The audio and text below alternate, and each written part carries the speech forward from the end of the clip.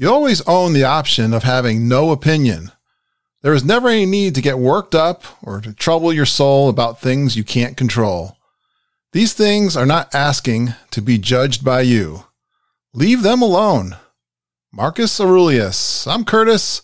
He's Joe, and we're just a couple of dudes in progress.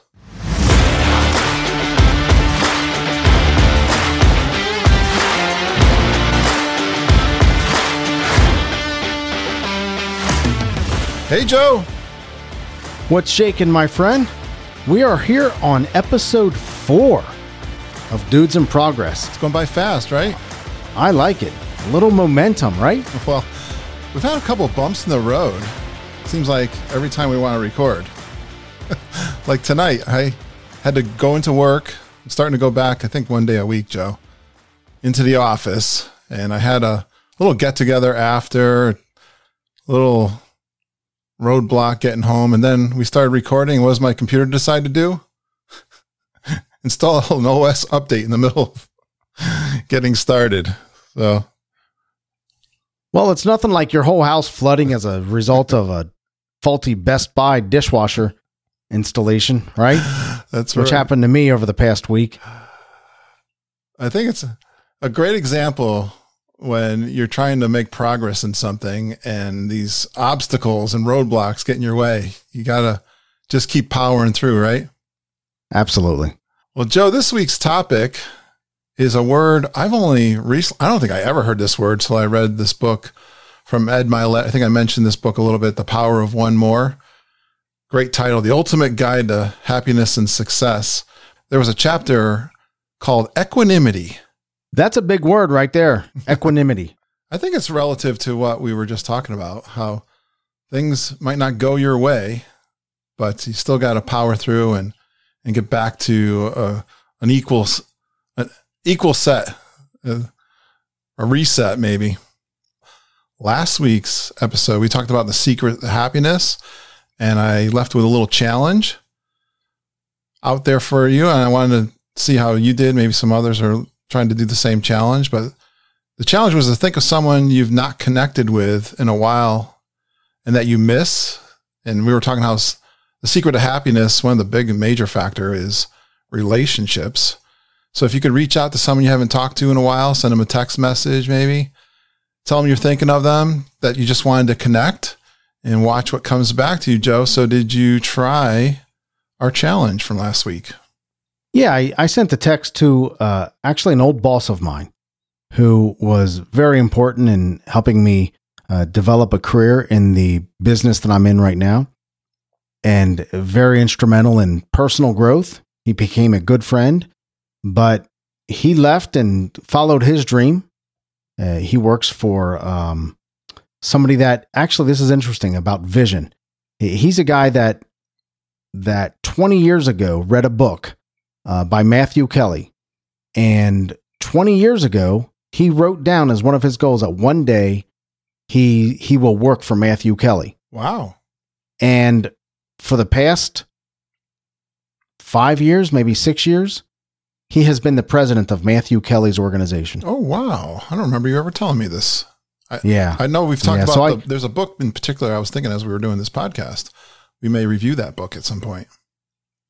Yeah, my favorite book by Matthew Kelly is called The Rhythm of Life, which is fantastic. But that said, I sent him a text. I haven't heard back from him. Okay. But sent him a text and just say, hey, man, thinking about you. Hope all is well. So for my challenge, I was thinking of someone and recently, and she messaged me before I could message her. She always is very thoughtful of my birthday. And my birthday was last week. And so she sent me a message. Haven't caught up with her in a while. She's an interesting friend. When we were going through some outsourcing, I'm in the computer industry. It's kind of a stressful time for me, not knowing if all of our jobs are going to be outsourced. But she was kind of early in the process, and I was kind of a solo guy in my office in the particular work I was doing. I was the only one that had this technical expertise.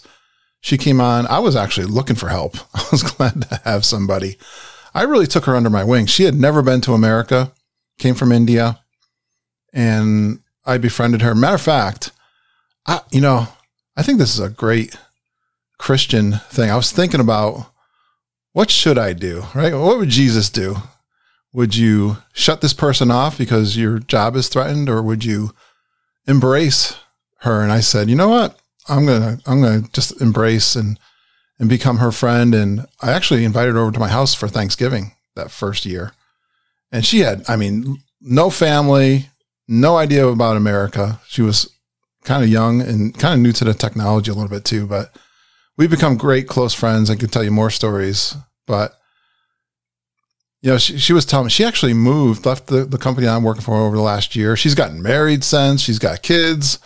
So it's been a long-term, over 10 years, and she's down in Tennessee. She's actually looking for another job, I think. It was kind of interesting. She made a comment to me that, how everyone went working from home during the pandemic, and she noticed as she's looking for work right now that it's actually hard to find a job to work from home. And it's really easy if you want to go into the office. I thought that was an interesting comment she made to me. Yes. Yeah. So it's interesting that you had intended to reach out to her, and in a way you kind of threw it out there into the universe, and it bounced back and she got to you first. Yeah. That's fantastic. That's fantastic. It was great. When she messaged me, I ended up calling her, and we just had a nice conversation and said, we got to talk more. She's got some other things happening right now. But yeah, I've learned, I haven't talked to her since she moved. She lives in Tennessee near the Smoky Mountains. She was telling me all about what it's like living there. So I was learning about that area. Yeah, really fun conversation I had with her. So that was great. Great to catch up with her, see how she's doing. So Joe, I learned about this term equanimity again from Ed Milet's The Power of One More, The Ultimate Guide to Happiness and Success. Actually, the library where I borrowed it from. The good thing about libraries right now, they just automatically renewed it. So I had this for like 3 cycles. I felt like I had it all through Christmas. I really got into a good habit of reading 1 chapter a day. And with this book and some other books I was reading back from last fall, I think Joe asked me, is it really the ultimate guide to happiness and success, this book? And I said, it's got its great points. And so I've picked out something already before during our podcast, but I'm going to pick on equanimity in chapter 17. I signed up for the Amazon program where you can get it's like $10 a month. Yeah. Amazon Unlimited. Yeah, yep. There you go. Amazon Unlimited. So I signed up for that, really in the intention to use those books and read through those. Whenever we have a topic, I'll look through those books and see if I can get some nuggets using that program. Well, they had a workbook, and it's not like an official cheat sheet guide, but he definitely is pulling out some of the best points from that chapter. So here you go. Equanimity.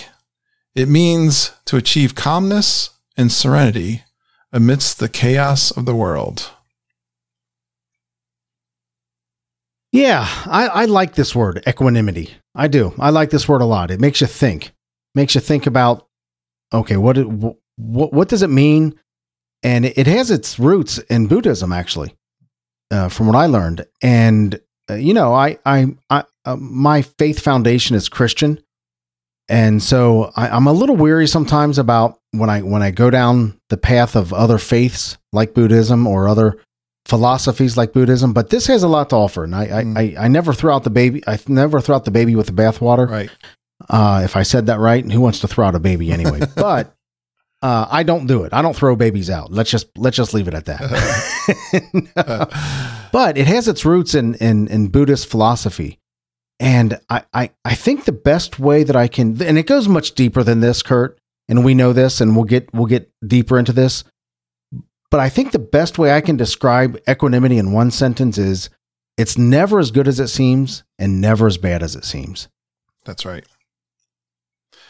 I found a great philosopher. I was thinking, how can we bring our interest in music into this podcast, Joe?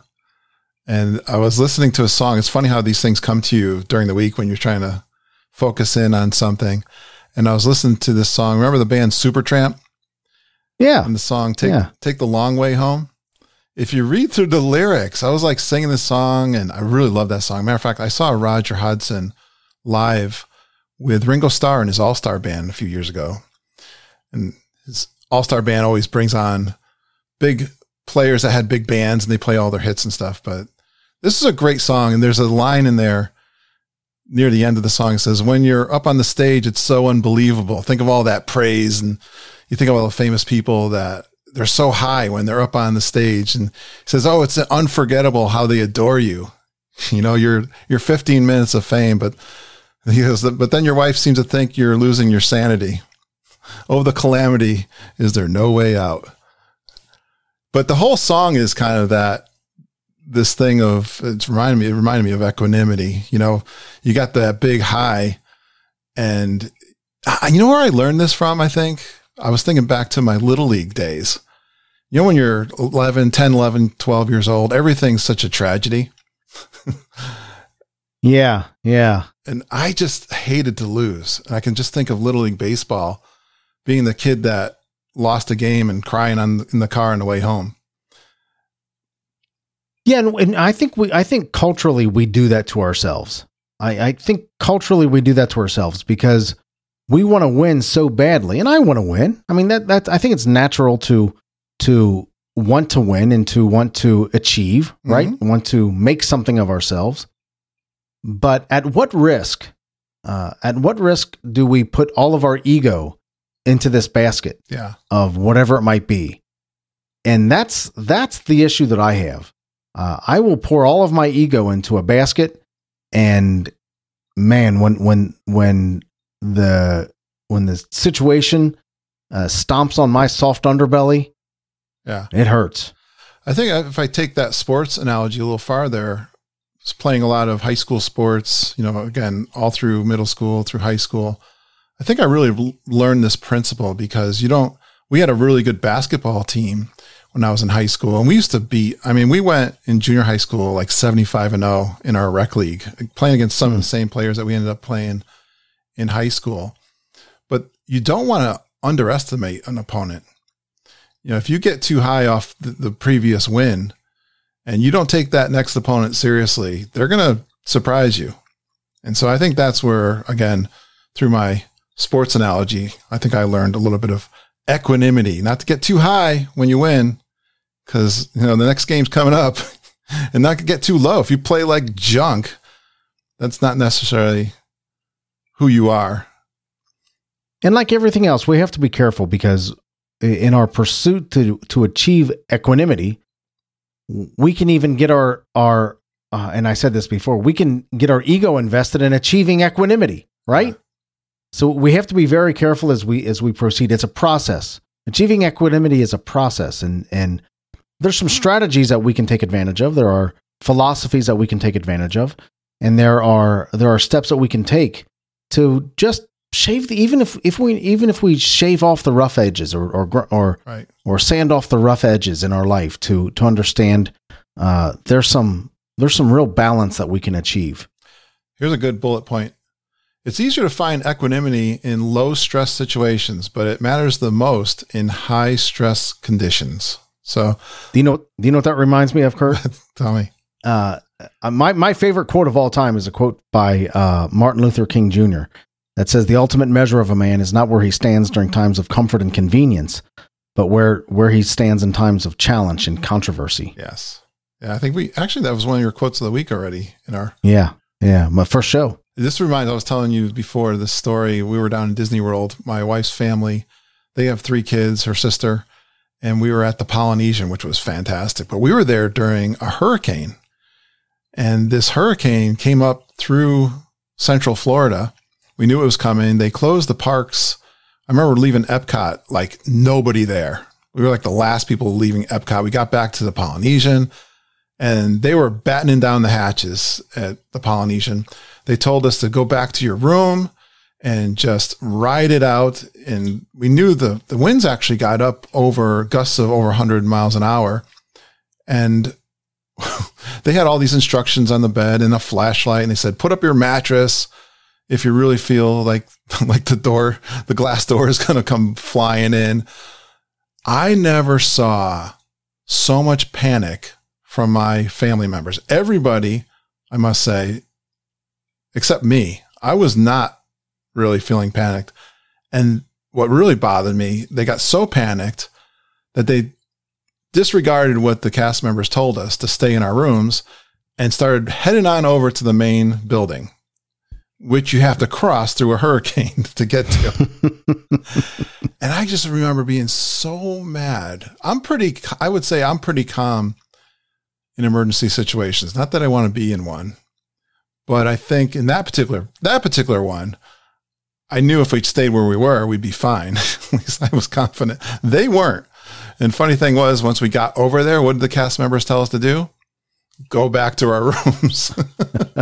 So we had to go back. Cross through the storm again and go back to your rooms. So that was, we put ourselves at risk. There's things flying around. Like I think one comedian said, it's not that the wind is blowing. It's what the wind is blowing. Like other objects. But how are you in high stress situations, Joe?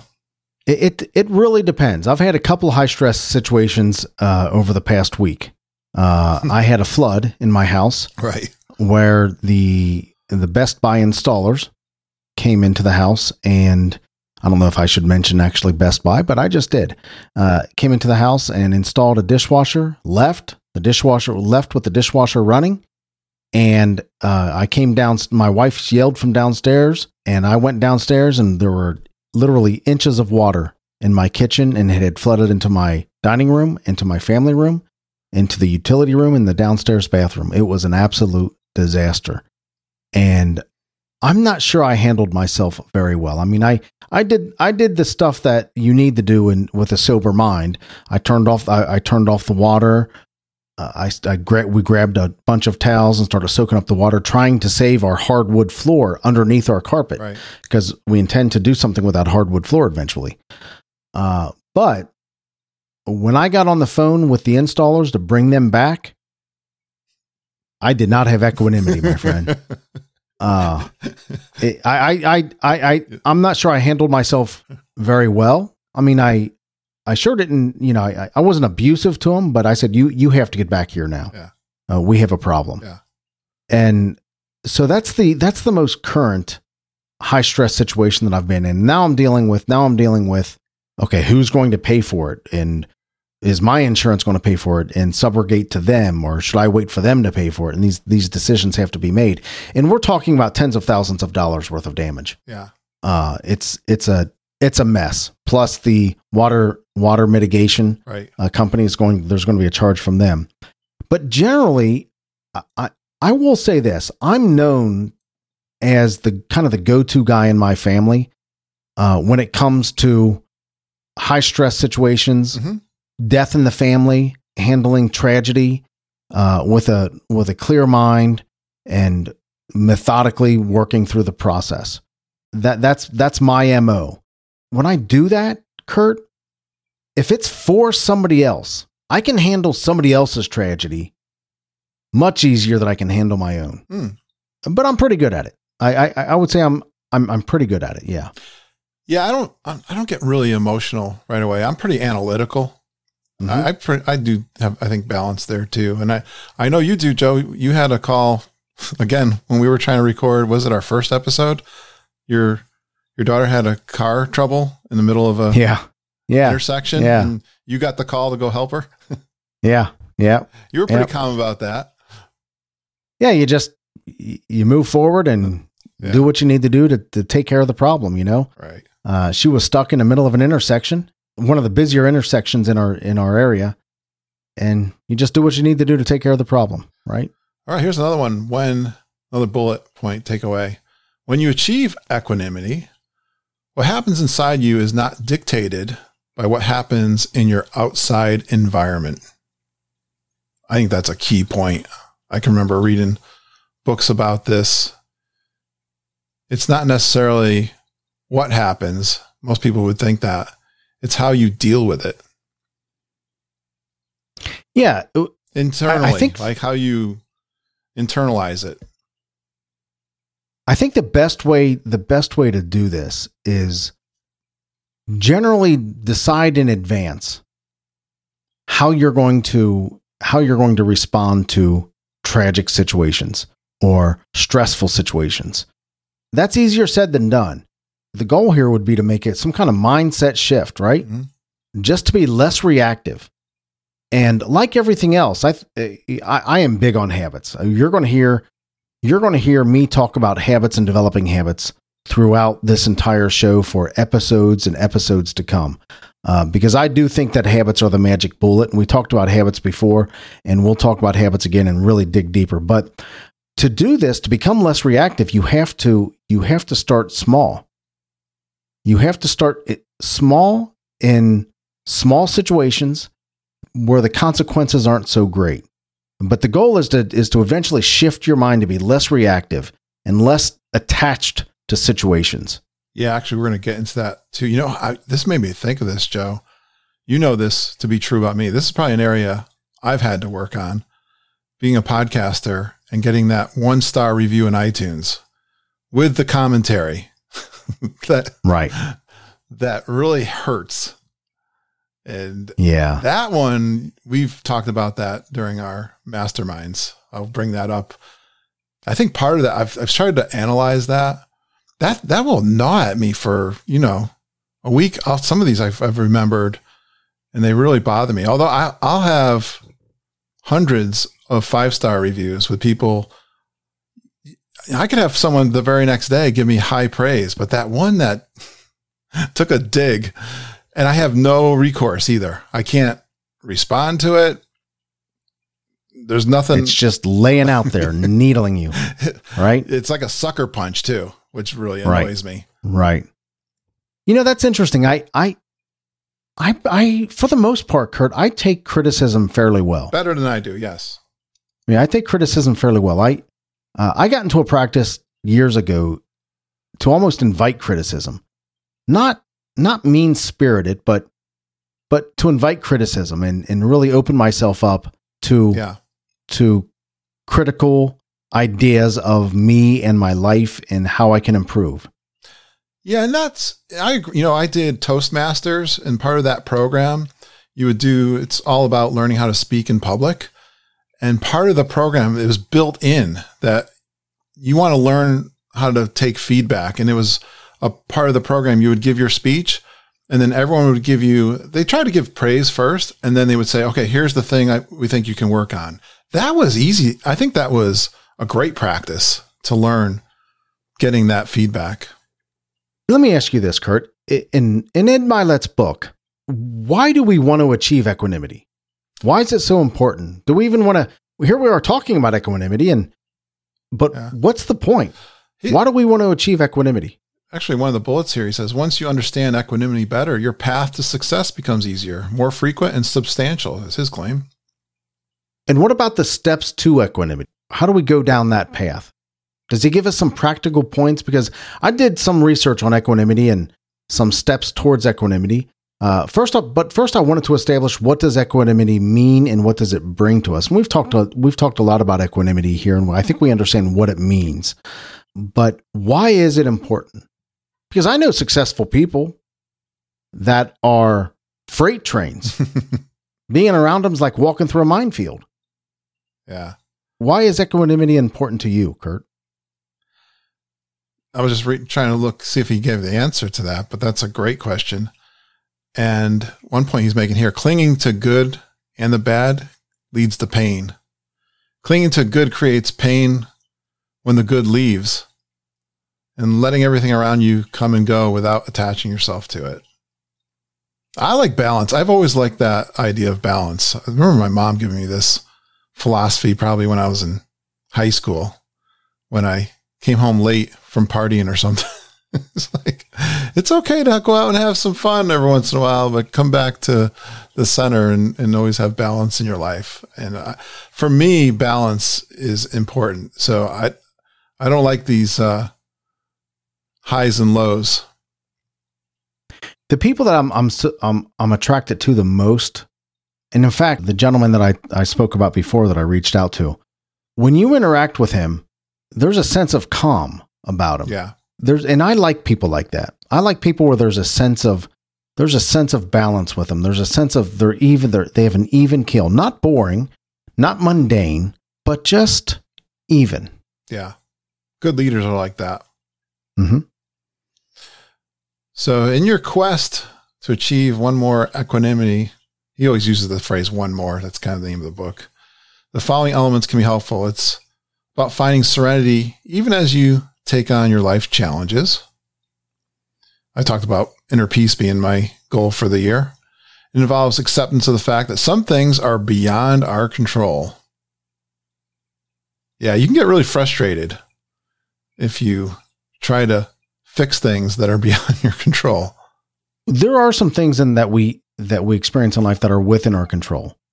And there are some things that are clearly our fault. And I think hyper responsibility is important, that we understand what we can control and what we cannot control. But once we've gone beyond that, to be settled with that moment. You know, when I think about moments of equanimity, there are moments when I realize that what I'm going through, and usually I don't think about equanimity when things are good, right? Yeah. We just talked about that. Yeah. I don't think about equanimity when things are going well. I think about equanimity when I feel like the world's caving in, right?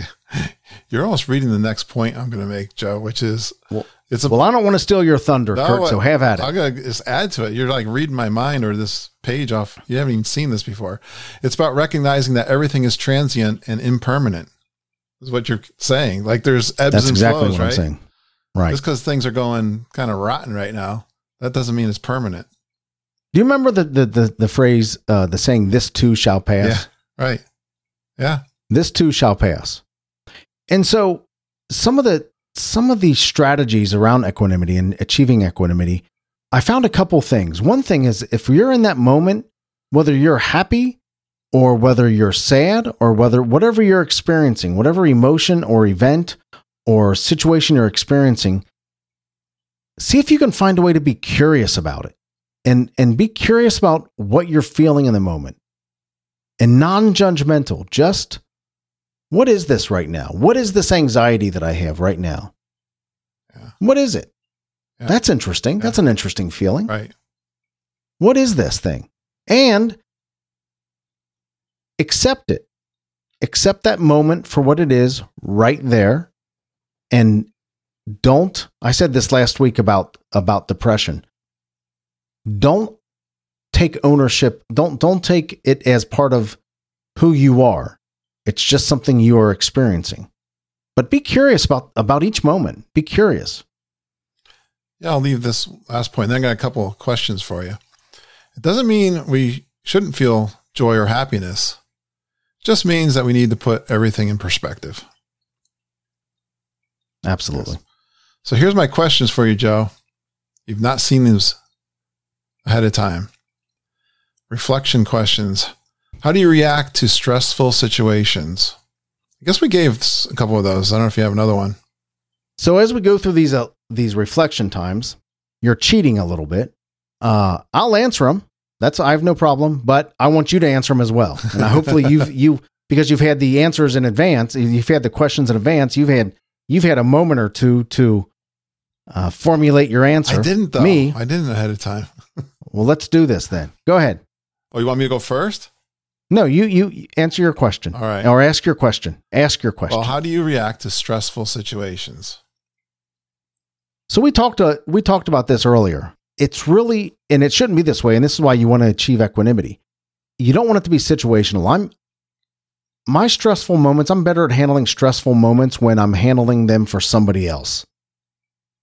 When I'm helping somebody else through a stressful moment. I can think fairly clearly when I'm in a stressful moment. I think I do pretty well. Like I said, many times I'm the go-to person within my family when it comes to handling highly intense, high stress, high tension moments where things have to get done. I think I do pretty well. But I'm gonna be very transparent here. There have been times that I have freaked out. Mm-hmm. And I've had to take a step back and realize that if I continue down this path, if I continue with this emotion, it will be counterproductive. And I have to remove myself from this situation for 5 minutes or 1 minute or maybe a couple hours, understanding that I'm not in the right place to handle this situation. Mm. How about you? I got a couple. I was thinking of a work situation. So I work in information technology, IT for short.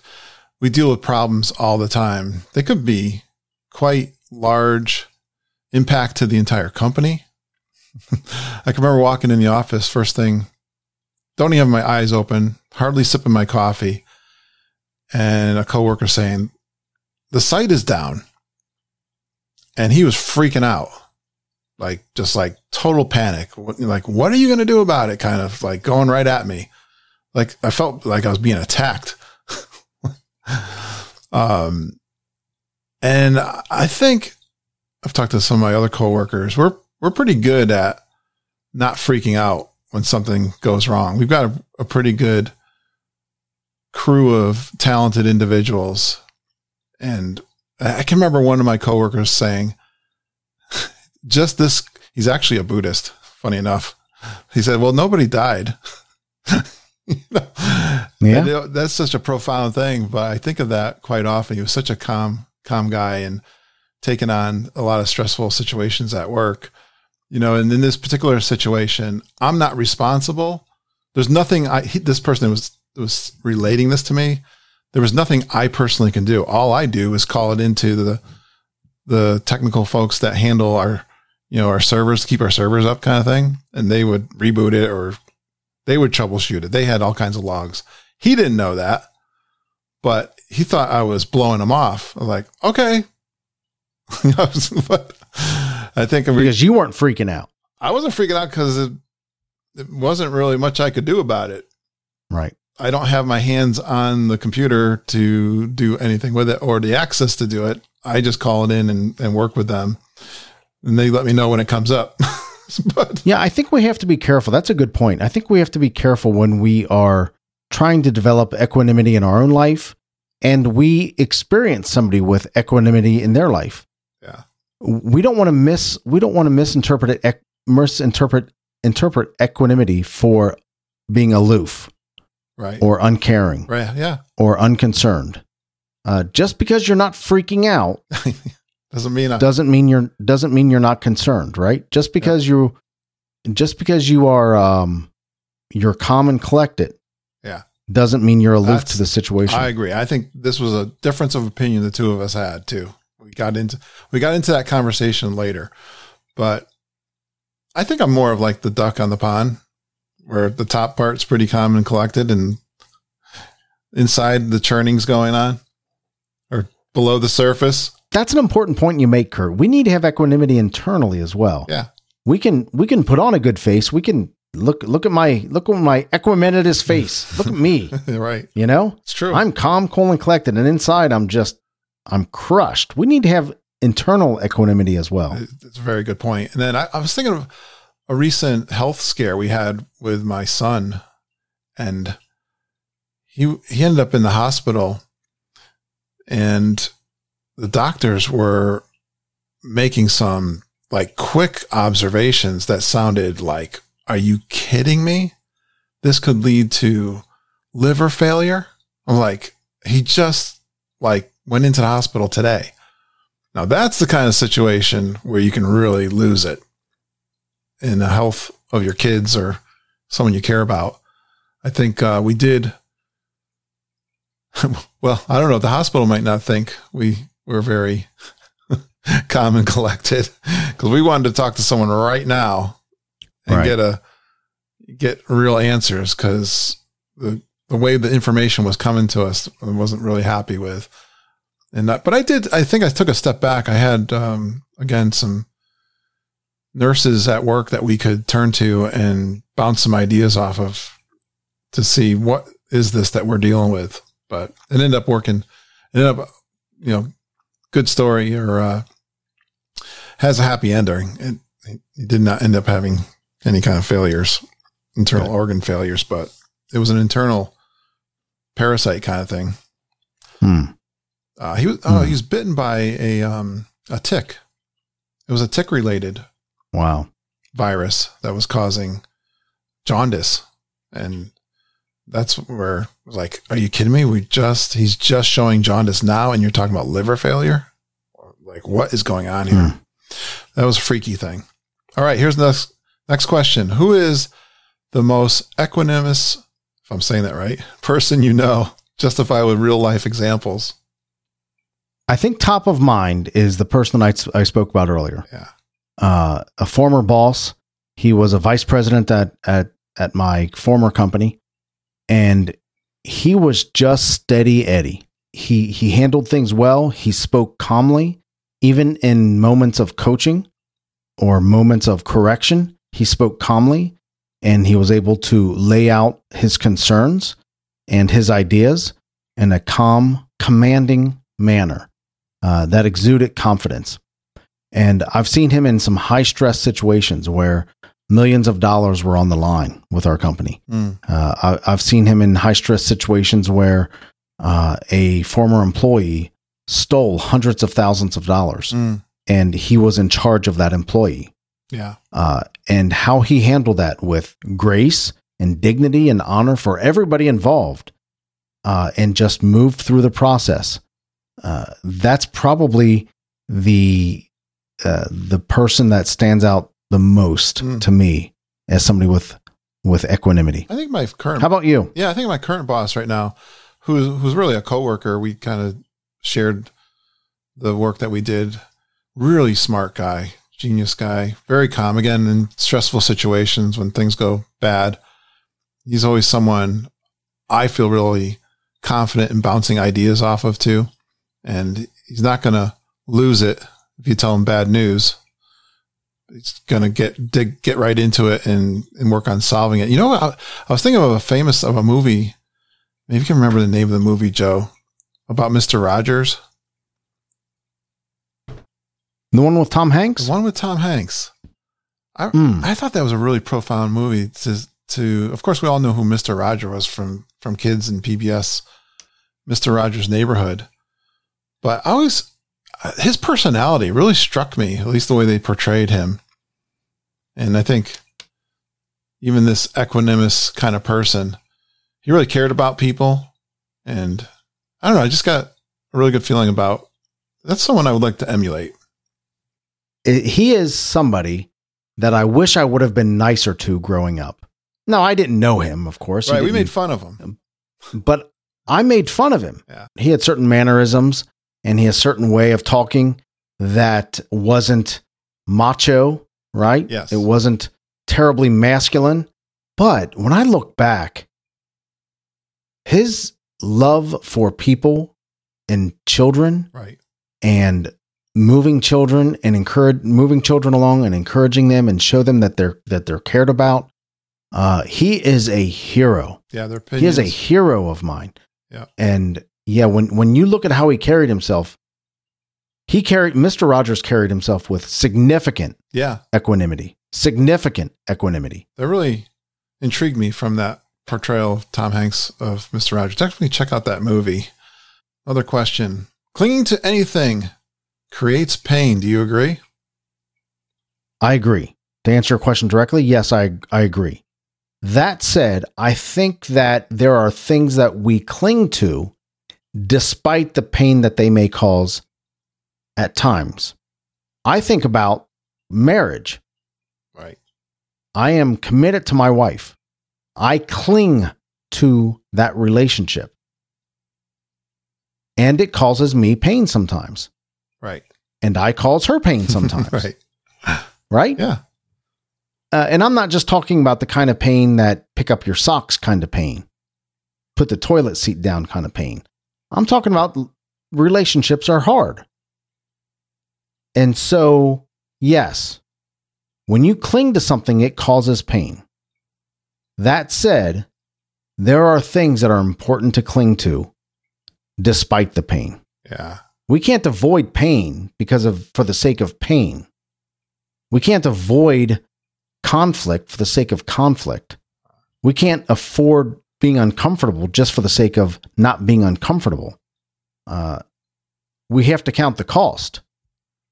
Is this pain worth what your life will be when you get through the pain? I thinking of the dogs I've lost. Boy, that created a lot of pain when I lost them.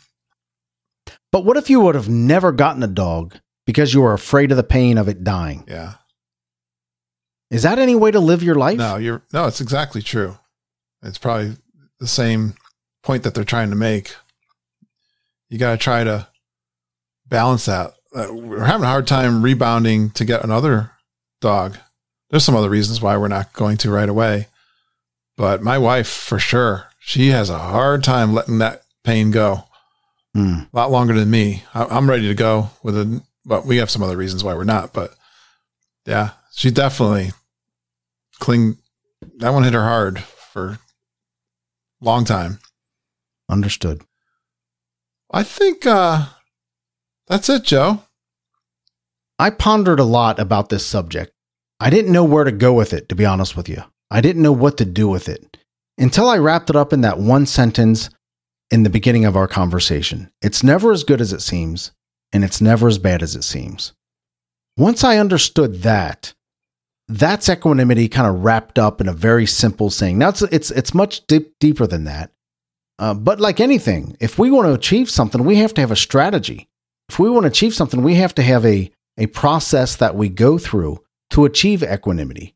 So when I think about that process, I think about things that we've talked about. I think about understanding that it's a mindset shift to be less reactive and less attached to situations. Don't have your ego invested in the outcome one way or another.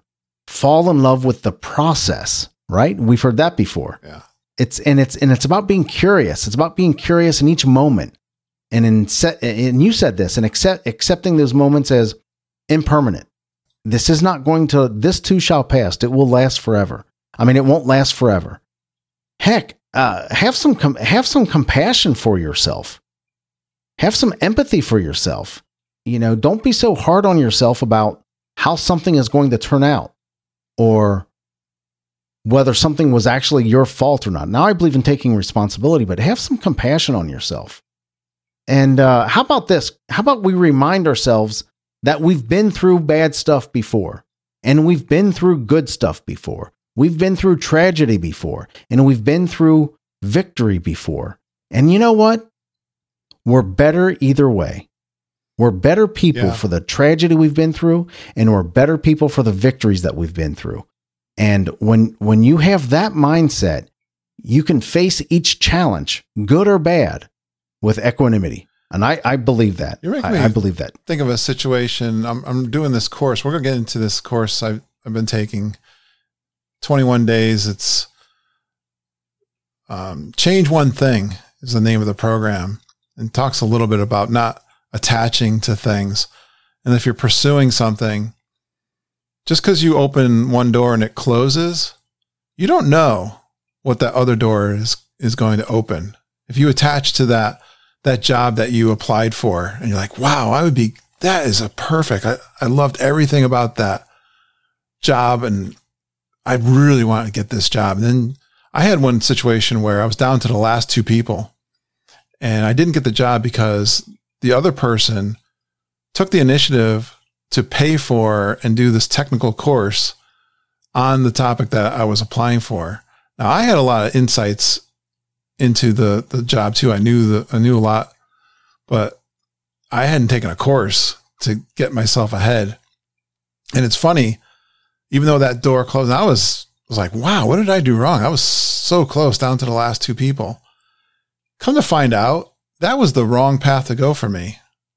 The next job that came up was in a technology that was really niche and ended up being a path that really paid well for me, Joe, for several years going forward, about 15 to 20 years. Fantastic. Kind of lead to where I'm going. The other job kind of led to a dead end, to be honest with you, if I look back on it. And so a great reason not to attach. You never know, just because one door closes, that it's not going to lead to something better. So, all right. Time for the win for the week, Joe. All right. Why don't you go first? All right. So I'll put this one down. We were talking about relationships. My wife has a very good friend. She needed some help I think you even mentioned it. Go help someone, and felt really good about this. She's got some mobility issues, and she wanted to move her sewing room from the upstairs to the downstairs, which also meant we had to move her dining room furniture up to the upstairs. But she invited us over Saturday for a meal too. She was so appreciative. My wife and I and her husband, we switched rooms. So now she's got her sewing room down in where her dining room was. And she was just really excited about that. We had a beautiful dinner. I was a little afraid again for my 30-day challenge, weight challenge, had a prime rib dinner, and it was fantastic. So that was a fun thing. Also, it was my birthday last week. You know, I love that in Facebook when people are sending you all kinds of happy wishes, happy birthday wishes. And I had like I always say like 200 of them because I have a pretty good Facebook following. It took me hours to respond to them all, but that was fun. So there was a couple of wins for the week. So I had one win for the week. I probably had a bunch of smaller wins. I could talk about a lot of things. I could talk about how well I handled the flood in my house. I could talk about a couple other things, but I think the thing that stands out most to me over the past week is I started back to a morning routine that includes journaling. Oh, good. And I couldn't figure out why I couldn't get back into a regular morning routine. How did I get out of that habit? So what I wanted to do is I wanted to journal, and I wanted to write down one thing every day that I'm grateful for. We talked about that last week, I believe. One thing every day that I'm grateful for. And I wanted to get back to a morning routine where I'm getting up and I'm walking and I'm doing some exercise and I'm doing some reading and some meditation and those types of things. But it all starts with that first part of the habit. And do you remember what the first part of a habit is? I would say the cue. It's the cue, right? We have cue, craving, response, and reward. Cue, craving, response, and reward. And what I realized, I had a bit of an epiphany when it comes to developing a good habit. We know that, but why do we get out of good habits, and how does that happen? And my epiphany was, don't abuse the cue. Don't abuse the cue. And here's what I mean by that. I had a couple times where I slept in, threw the alarm. I turned the alarm off. Before, the alarm was my cue to get up, stretch, and start that morning process. But that was the cue. To hear the alarm, I would get up and I would stretch. Well, when the alarm would go off, I would just turn it off and I would stay in bed. So now I'm abusing the cue. The cue is trying to do something for me. It's trying to move me into my habit routine, but I'm abusing the cue. I'm just ignoring it. Yeah. And so what happens is I disassociate the cue to the habit. And now the cue means get up, turn me off, and go back to bed. So one little change that I had is I changed the sound of the alarm. Okay. That's it. Yeah. It's a different sound. It's a little different volume. It's a different type of alarm. So I changed the sound of the alarm, and I intentionally listened for the cue and started my routine. Listen for the cue and started my routine. And in this short period of time, it's working. I developed a new cue for my morning routine because what I had done is I abused the cue. So that's my win for the week. Great epiphany, Joe. And the reason I like to do these wins for the week, not just for us, maybe you'll get some ideas from what we're talking about. Definitely reflect on your own wins for the week. Put some gas in your tank. All right, let's take a look at our 30-day weight loss challenge, Joe. I think it's been a week since we last talked. You know, I lost about 8 pounds pretty quickly within a few weeks. This week, I'm down 1 more pound. So I'm down 9 pounds total. Nice job. Nice job. I am flat. I'm sitting right at 8 pounds. I haven't moved the needle at all this week. But I will say this. Last week, I said I'm committing to 3,000 steps a day, every day, because I wanted to change what success meant. And I've done it every day. And in fact, I can feel myself getting some momentum and sneaking up very quickly past 3,000, up to 4,000. I think I'm at 6,400 right now today, steps for the day. So I just needed to reestablish what success meant and celebrate it at that moment. And I'm flat for my weight loss, but I can feel myself moving back into what it's going to take to continue this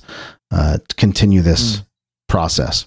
I'm feeling good about, I'm doing the 7,000 steps. I haven't missed a day. That's fantastic. And it's been challenging. The weather's been horrible. I walked in the rain a few times and a little bit of snow. There was a morning where I didn't get up early enough to really walk. If I don't do my steps, a good chunk of it early in the morning, it's really challenging to get through, but I've forced myself to get that completed. And I think now this is going to be the challenging part now. Now it's going to get down to kind of that 1 to 2 pound range, I think, moving forward. And that's going to be success. Mm-hmm. All right. Let's do the quote for the week, Joe. I think I stole yours. We were thinking about equanimity. And as I'm reading and doing my studying on that topic, the serenity prayer came to my mind. And I found an extended version of it. It was written according to maybe it's Wikipedia. Reinhold Niebuhr lived from 1892 to 1971. Is credited for the serenity prayer. And you probably know it says, God grant me the serenity to accept the things I cannot change, courage to change the things I can, and the wisdom to know the difference. And the extended version, living one day at a time, enjoying one moment at a time, accepting hardships as the pathway to peace, taking as he did the sinful world as it is, not as I would have it, trusting that he will make all things right if I surrender to his will, that I may be reasonably happy in this life and supremely happy with him forever in the next. Amen. Kind of a little amen prayer. Yeah, I love the serenity prayer. Yeah. And if you can flower up equanimity, the serenity prayer is it. Right? Yeah. I love the serenity prayer. And I remember when I was a little kid, it was hanging up in my house. It was hanging up in a lot of houses in the 70s and 80s when I grew up. But I just love the serenity prayer. And I had a couple quotes in mind. And when I found out that you were going to use the serenity prayer, well, my gosh, you're my pal. I'm not going to steal your thunder. I wrote it first. But I do like the serenity prayer. I do like the serenity prayer. My quote is from Viktor Frankl. He's a psychiatrist, a therapist, author. He was also a survivor of the Holocaust. He was in Auschwitz. And he wrote a book called Man's Search for Meaning. I've never read that book. I've got to read that. Yeah. It's a very good book. It's one of those books that when you ask highly successful people what is on their reading list or what have they read in the past that had a significant impact, it's almost always on their list. Viktor Frankl's Man's Search for Meaning. And I really connect this to equanimity.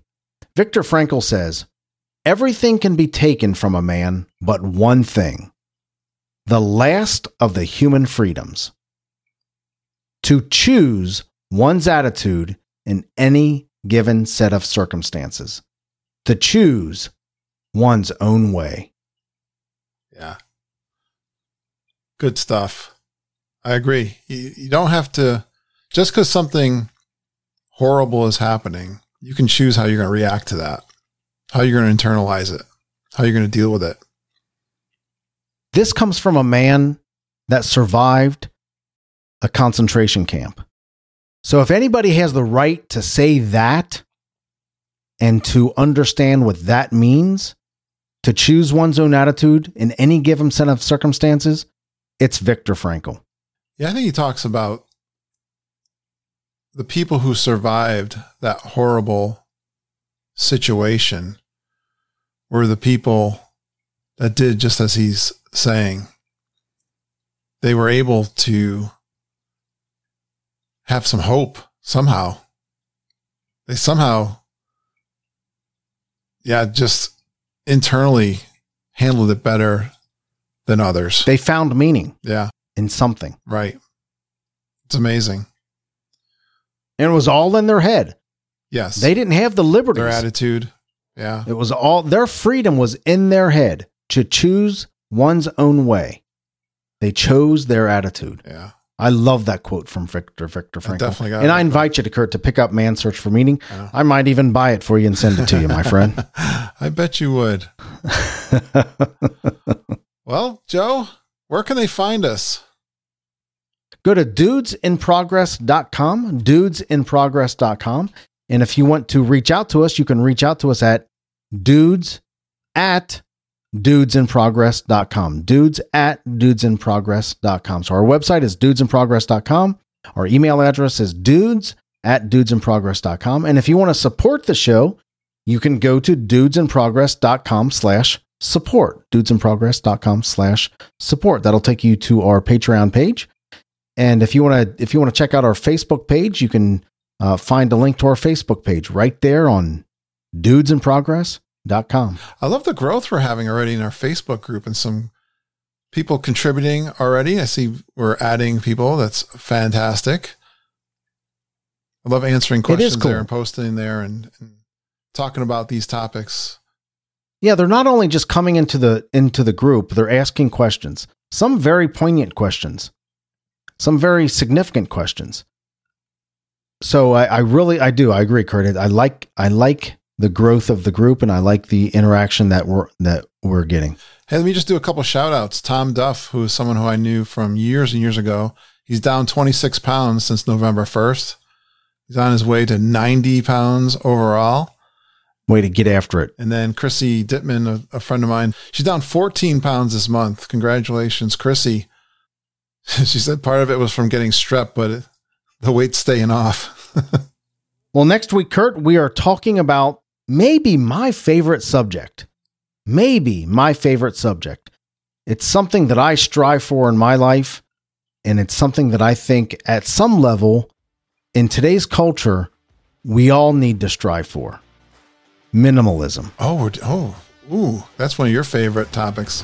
Yeah. And how to simplify our life so we can make room for the important things in life. Get rid of the things that are bringing us down and make room for the important things in life. I love it. All right, folks, as you go into this coming week, remember, progress is better than perfection. Keep moving forward. And Joe, we did pretty good this time, but we'll try to do better the next time. Absolutely. Talk to you soon.